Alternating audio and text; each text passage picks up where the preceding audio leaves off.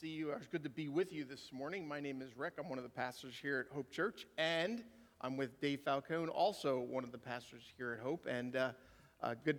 This is the first time we've ever done this. I know, it's pretty exciting. Yeah, as a matter of fact, a little factoid you may not know is that Dave and I have known each other for almost 30 years. We're not brothers, which a lot of people say we are, and we have worked in ministry together for more than 20, but we've never preached together. Never once. No, so this is a new thing for us. I'm excited to do that, excited to be here. So we're in this prayer series, and really one of those things that's so needed today. As a matter of fact, when we first went into our pandemic mode and began meeting at home, one of the first things we did as a church was we created a daily prayer email, and that's because prayer, we know, is so important in our lives. And we've been continuing that throughout. We have hundreds of people who receive that daily email, and I get it, and I think it's a great thing for me to know that while we're separated, we are not together. We're still all praying together, and that's a really great thing because we believe that prayer is something that is so important. We talk about it often, I think, for at least two reasons. While prayer can be simple, it can feel overwhelming, and it can even be misunderstood very easily, which can make prayer intimidating. I remember when I was probably a preteen, I went to a Christian summer camp, and while I was there, I met a pastor. His name was Milt, and all the kids called him Uncle Milt. Did you ever meet Uncle Milt? I met him a long time ago. We went to the same summer camp, which is where Dave and I met. And but while I was there in a class with Uncle Milt, he was probably my age and now, but I thought he was so old back then. But I remember listening to him talk, and it was fine. But then when Uncle Milt would pray, I was just overwhelmed as this young kid. He prayed as if Jesus were in the room with us. As a matter of fact, when he prayed, I vividly remember I kind of opening my eyes just a little bit because I thought Jesus must have entered the room because Uncle Milt was praying as if Jesus was right there with us.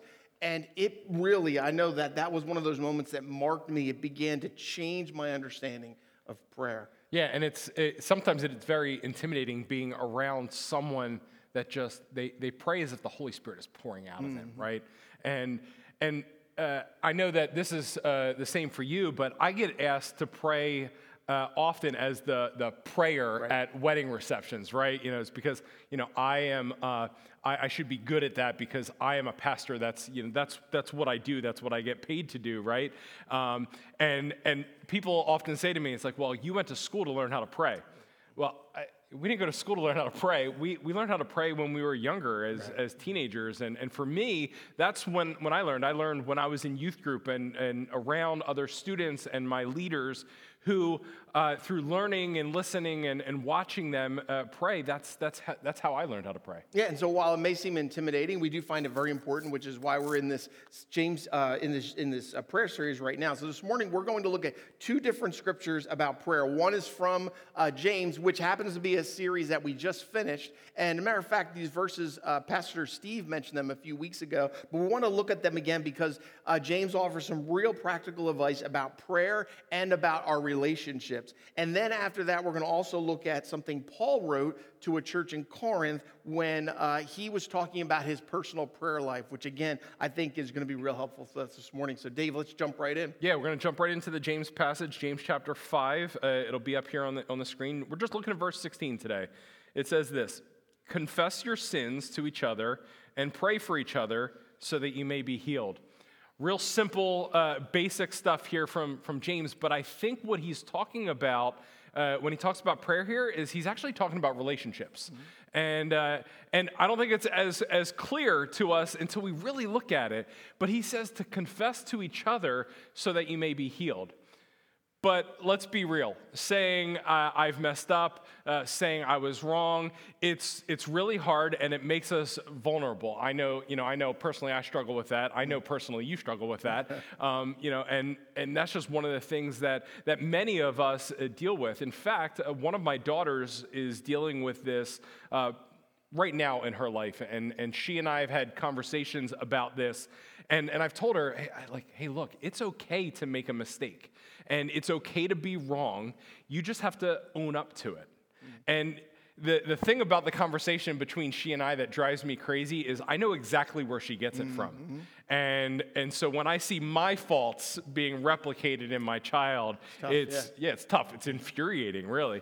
But growing up for me in my house, we were taught that being wrong was a weakness. And it wasn't like, our parents sat us down and said, being wrong is a weakness. It was unintentional. It was just kind of this unspoken thing that came about in our house. And so if you were wrong, you were weak. And so this kind of has been a problem that I've dealt with for most of my life. And I see this in my daughter. And it's a struggle because I'm like, if you could only see what I have learned in my life and know that it's really not a weakness. And it's okay if you're wrong. It's okay if you mess up. In fact, I expect it. I expect you to be wrong. I expect you to mess up. But what's really important is to own up to it, to confess what we've done, even though it's so hard, because it's our faults and it's our mistakes, and all we have to do is just confess those faults and mistakes to the person we've offended, right? And when we're able to confess, when we can experience some of that healing that James is talking about, that's what makes a world of difference. And that's what's really important, I think, is what James is trying to get across in this first part of this verse. But James isn't done there. He continues, and we'll have this on the screen. James chapter 5, the rest of verse 16 says this: "The earnest prayer of a righteous person has great power and produces wonderful results." The earnest prayer of a righteous person has great power and produces wonderful results. I love the word earnest in this verse. James actually uses it several times throughout the passage, and I looked it up because, we should always look things up in the dictionary, and Merriam-Webster defines the word earnest as resulting from or showing sincere and intense conviction. So resulting from or showing sincere and intense conviction. So really what the question then is, what is earnest prayer? And earnest prayer is when we are praying for good to come from your relationship with someone else. So not praying for harm to come to someone, not praying for ill will, but it's really about what our intent is. It's not a selfish intent. It's not a self-serving intent. It's earnest. It's deep. It's showing sincere and intense conviction. So back to what James says. He says, earnest prayer of a righteous person has great power and produces wonderful results. So earnest prayer is a powerful thing. It's not something to be taken lightly because it is powerful. And it produces wonderful results. So why? Because we get to talk to the God of the universe, the divine God. And it's in that communion with God that these wonderful results are produced. Now, here's the trouble with it. Here's the problem, is that it doesn't mean that they're the results that I want. Because sometimes we get that mixed up, that, if we pray that God's going to answer our prayer exactly how we want, the way we want it, it doesn't mean that the results are exactly how I want them to be. In fact, it doesn't even mean that the word wonderful is the same way I would define the word wonderful, right? But we know that the results are wonderful results. So the question is, what are these wonderful results, and how can we see them? What are signs of them? I would say that the signs of these results would be threefold. That we would see that we have a connection with the divine God. That is a sign of a wonderful result. That this connection leads to a change in our thinking about and healing in our relationships. And most importantly, a change in me, and I think that is key when we look at our prayers and the earnest prayers that we have. We need to be praying for the other person. So like James says, the relationship can be healed. And we can see that healing in that relationship. And really think about it. It's harder to be angry with someone when you're praying for them, right? Exactly. But at the end of the day, I think it comes down to this, Rick, and this idea, and I know we'll highlight this more as we go, but prayer is not about me changing God, but God changing me. Prayer is not about me changing God, but God changing me. And I think James, to sum up everything James says is prayer for each other. We pray for each other because prayer has great power. It heals relationships. It provides a connection with the divine, and it creates a change in us. Yeah, that's really good stuff, Dave. This idea that prayer is a necessary ingredient for our human relationships, that it makes our human relationships whole, and that prayer is powerful because we have this connection to this infinite God of the universe. And really, I love it. It's so much like that we talk often about loving God and loving others, right? That it's about vertical and horizontal relationships, that as we pray with this God of the universe, that causes change in my life, which now impacts my vertical relationships. And it's just this great stuff, that prayer is not about me changing God, but about God changing me. But some of us might say, hey, I wonder if God is even listening when I pray, and why should I pray if prayer is not about me changing God?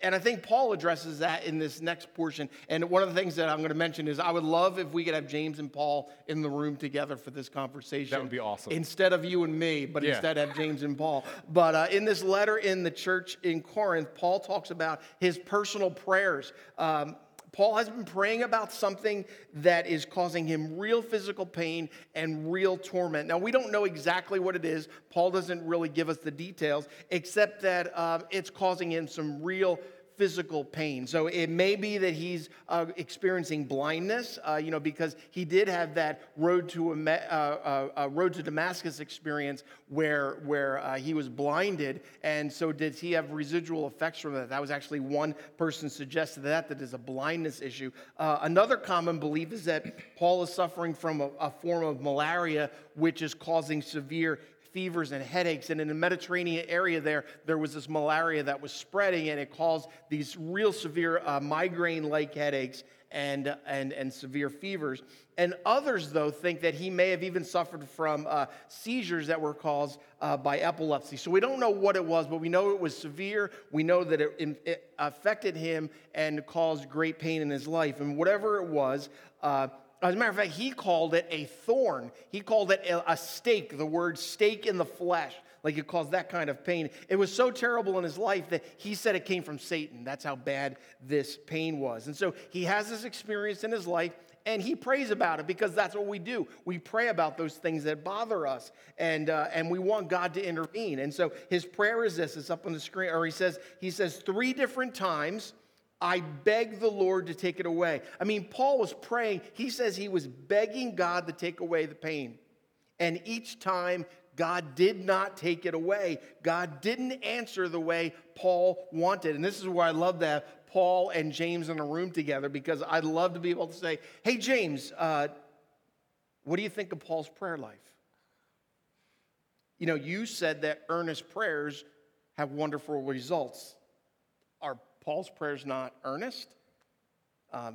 Did Paul's prayers not have great power, James? Did his prayers not produce these results that you say they should be producing? Paul says 3 different times, I beg the Lord to take it away. And then he says this, each time he said, my grace is all you need. My power works best in weakness. So Paul was praying for the pain to go away. But God didn't take it away. God didn't answer his prayer that way. Instead, God chose to answer the prayer the way God answers so many prayers, differently. He offered grace, and he worked through Paul's pain. And so we see, and that I think is because we see the circumstance, right? We see the situation while God sees this bigger picture. And so it's really an important truth for us that God doesn't answer prayers as we expect. God answers differently. But this doesn't mean that prayer isn't working. Because we're seeing the circumstance, we're seeing the situation that we're currently in, while God is seeing a much bigger picture. And if you read the rest of that paragraph, we see that Paul describes how God responds to Paul's prayer, and the way he responded, it changed Paul. And this is where I think it was the wonderful results came from this. The wonderful results, if Paul were here, I think he would say, is that Paul later talks about the gladness he experiences because of Christ. He talks about God working through him, and he even uses the word contentment, that he's content in every circumstance. So when Paul was praying, when Paul was begging, God was changing Paul. And so that, again, back to our takeaway this morning, prayer is not about me changing God, but about God changing me. Yeah, Rick, it's just like James's challenge to pray for each other, right? And it's hard to be angry, it's hard to be upset, or in a broken relationship with someone when you're praying for them, because broken relationships are healed through that confession and through that prayer. And it's whether it's a micro level, a macro level, whether it's individuals or within a whole community, but thinking about it within our world today, it's so needed, right? So much change. We need so much change in our lives. Yeah, and our world is so divided, and it's so easy to push someone else away because they think differently than I do. They look differently than I do. They are on the opposite political aisle than I am. Whatever that difference is, whatever it is that's causing a wedge in my relationship with someone else, whatever that may be. Now, especially in our world today, I think we need to find more ways to come together, to mend the brokenness, to mend that division. We have with others to find a way to draw closer together, even in our differences. And I think sometimes we have to recognize that our differences are what can draw us closer together. I recognize that exactly where that starts. It starts with me. And I think that if each of us recognize that it all starts with each of us, we can begin to allow that change to happen, which goes back to our point that prayer is not about changing God, but it's about changing me. Prayer doesn't always change the situation, but how I view the situation, or maybe even how I view someone else. Yeah, because we're seeing the circumstance and the situation while God's seeing a bigger picture, and he's choosing to work on our hearts and work on our lives. And so, this isn't an original thought. Decades ago, C.S. Lewis said this same thing. He said, it's up on the screen right now, I think. Yep. So he said, I pray because I can't help myself. I pray because I'm helpless. I pray because the need flows out of me all the time, waking and sleeping. It doesn't change God, it changes me. C.S. Lewis understood that as he prayed, it was causing change in his life, and prayer became part of who he was. And really, as I look back on it, I think that was what I was learning from Uncle Milt. Over 40 years ago at camp, is that this man understood the need for prayer in his life because it was changing him from the inside out. And since prayer changes you and me, we need to choose to lean into prayer even more during seasons that we're currently in. So you may not be praying like C.S. Lewis or Uncle Milt, but even if you're brand new at praying, there's some great ways you can do it. Just simple prayers, even things like thanking God before a meal, if you've never done that before you eat, sitting down, just thanking God for all that he provides for you. A 10-second prayer before you go to bed, or maybe when you first wake up in the morning and have that 10 seconds increase over time, that where you're spending maybe a few minutes in prayer before you go to bed or when you get up. Or I know some people, they like to pray while they drive, which sometimes with traffic, that's a good thing to be doing, is praying while you're driving. Right? And so we really, what we're saying is we want to be leaning into Jesus with all that we have, especially at this time, because a lot of times I've heard people say, all I can do is pray, but really what we should be thinking is the best thing I can do is pray, because it's not an emergency outlet. It should be and is our first response, because we have this incredible available connection to that we are finite beings, but we have this infinite connection to the infinite God of the universe. Yeah, and so really then the question from there becomes, what do we do now? Where should we take this? Where should we go with this? And I think that the simple takeaway here is like Rick said, is pray. And so here are some things to be praying about. Pray for your healing. Pray for healing in your relationships and even in your community. Pray for uncertainty about schools as they are opening up this week. Pray for those around you and their work and their careers, that they may continue to hold jobs to support their families. Pray for businesses, the economy, unemployment to go down. I mean, many ways that you could be praying. Right, all these simple prayers, maybe not all at the same time, but just as you think of these things, pray for them. And while praying, also, I think it's important that we look for ways that God needs to bring healing, or God needs to be changing us in our habits and in our patterns and even in the way that we think. Because we say this often here at Hope, that we believe that we are all in the process of being conformed to the image of Jesus Christ for the sake of others. Now, that part, being conformed, could easily be changed into heart change for others. So we are in the process of being conformed. God is changing our hearts, changing our habits, changing our patterns, changing the way we think for the sake of others. Because prayer is this inclusive opportunity to bring all of us together. It's always asking God, how does my heart need to change? Because the things that are happening in our culture, the racism, the fighting, the division, it is often, if not always, I would maybe argue always, a heart issue. Because prayer is not about changing God, but it's about changing me. So we're in a prayer series, so we thought it was important that we spend some time praying together. And so we're going to end our time together with a prayer. And Pastor Dave's going to lead us in that prayer, right, Dave? Yeah, let's pray together. So, Lord Jesus, we come before you now. We ask for healing in our relationships and in our communities.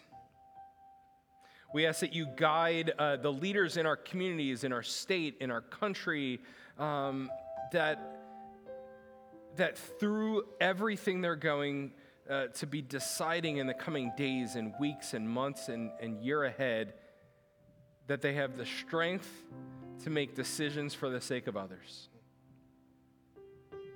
We ask that you guide our teachers and administration and school boards, that in all of their decisions in our schools opening back up here in New Jersey this week, that even when they make decisions we like or don't like, that we can be behind them in prayer and hope and pray that they will make decisions for the sake of others. And Lord, may we find strength in all of the uncertainty that is coming in the weeks ahead. May you bless our employers. May you bless the local businesses and the companies in our communities as we navigate these uncertain and unique times. Lord, may our relationships with our current or former employers and our coworkers, may they find healing and be strengthened. Lord, we pray that things will turn around for the economy and for unemployment. We pray that as a community, we will band together to help each other out and to help each other get through this. And so, Lord, with all that is going on in the world, we pray specifically for the damaged relationships in our lives. And in our heart, I know that there might be someone or a few that come to mind that we need to pray for specifically. So we lift them up now.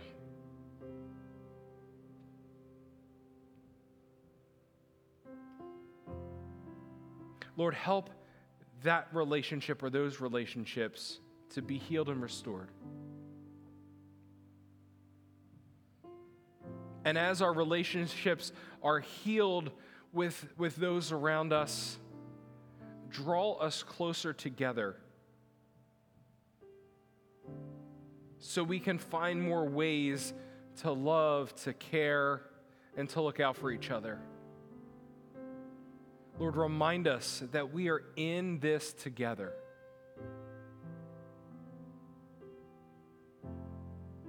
Lord, there's so much division in this world.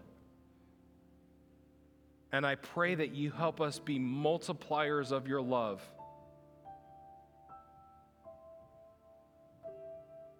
Help us bring people together, regardless of who they are, regardless of what they believe, and regardless of whether we agree. I pray that we are agents of change, of positive change in our world, as we share the gospel of Jesus and as we spread your light to those around us. And we ask all of these things in your most precious and heavenly name, Lord. Amen.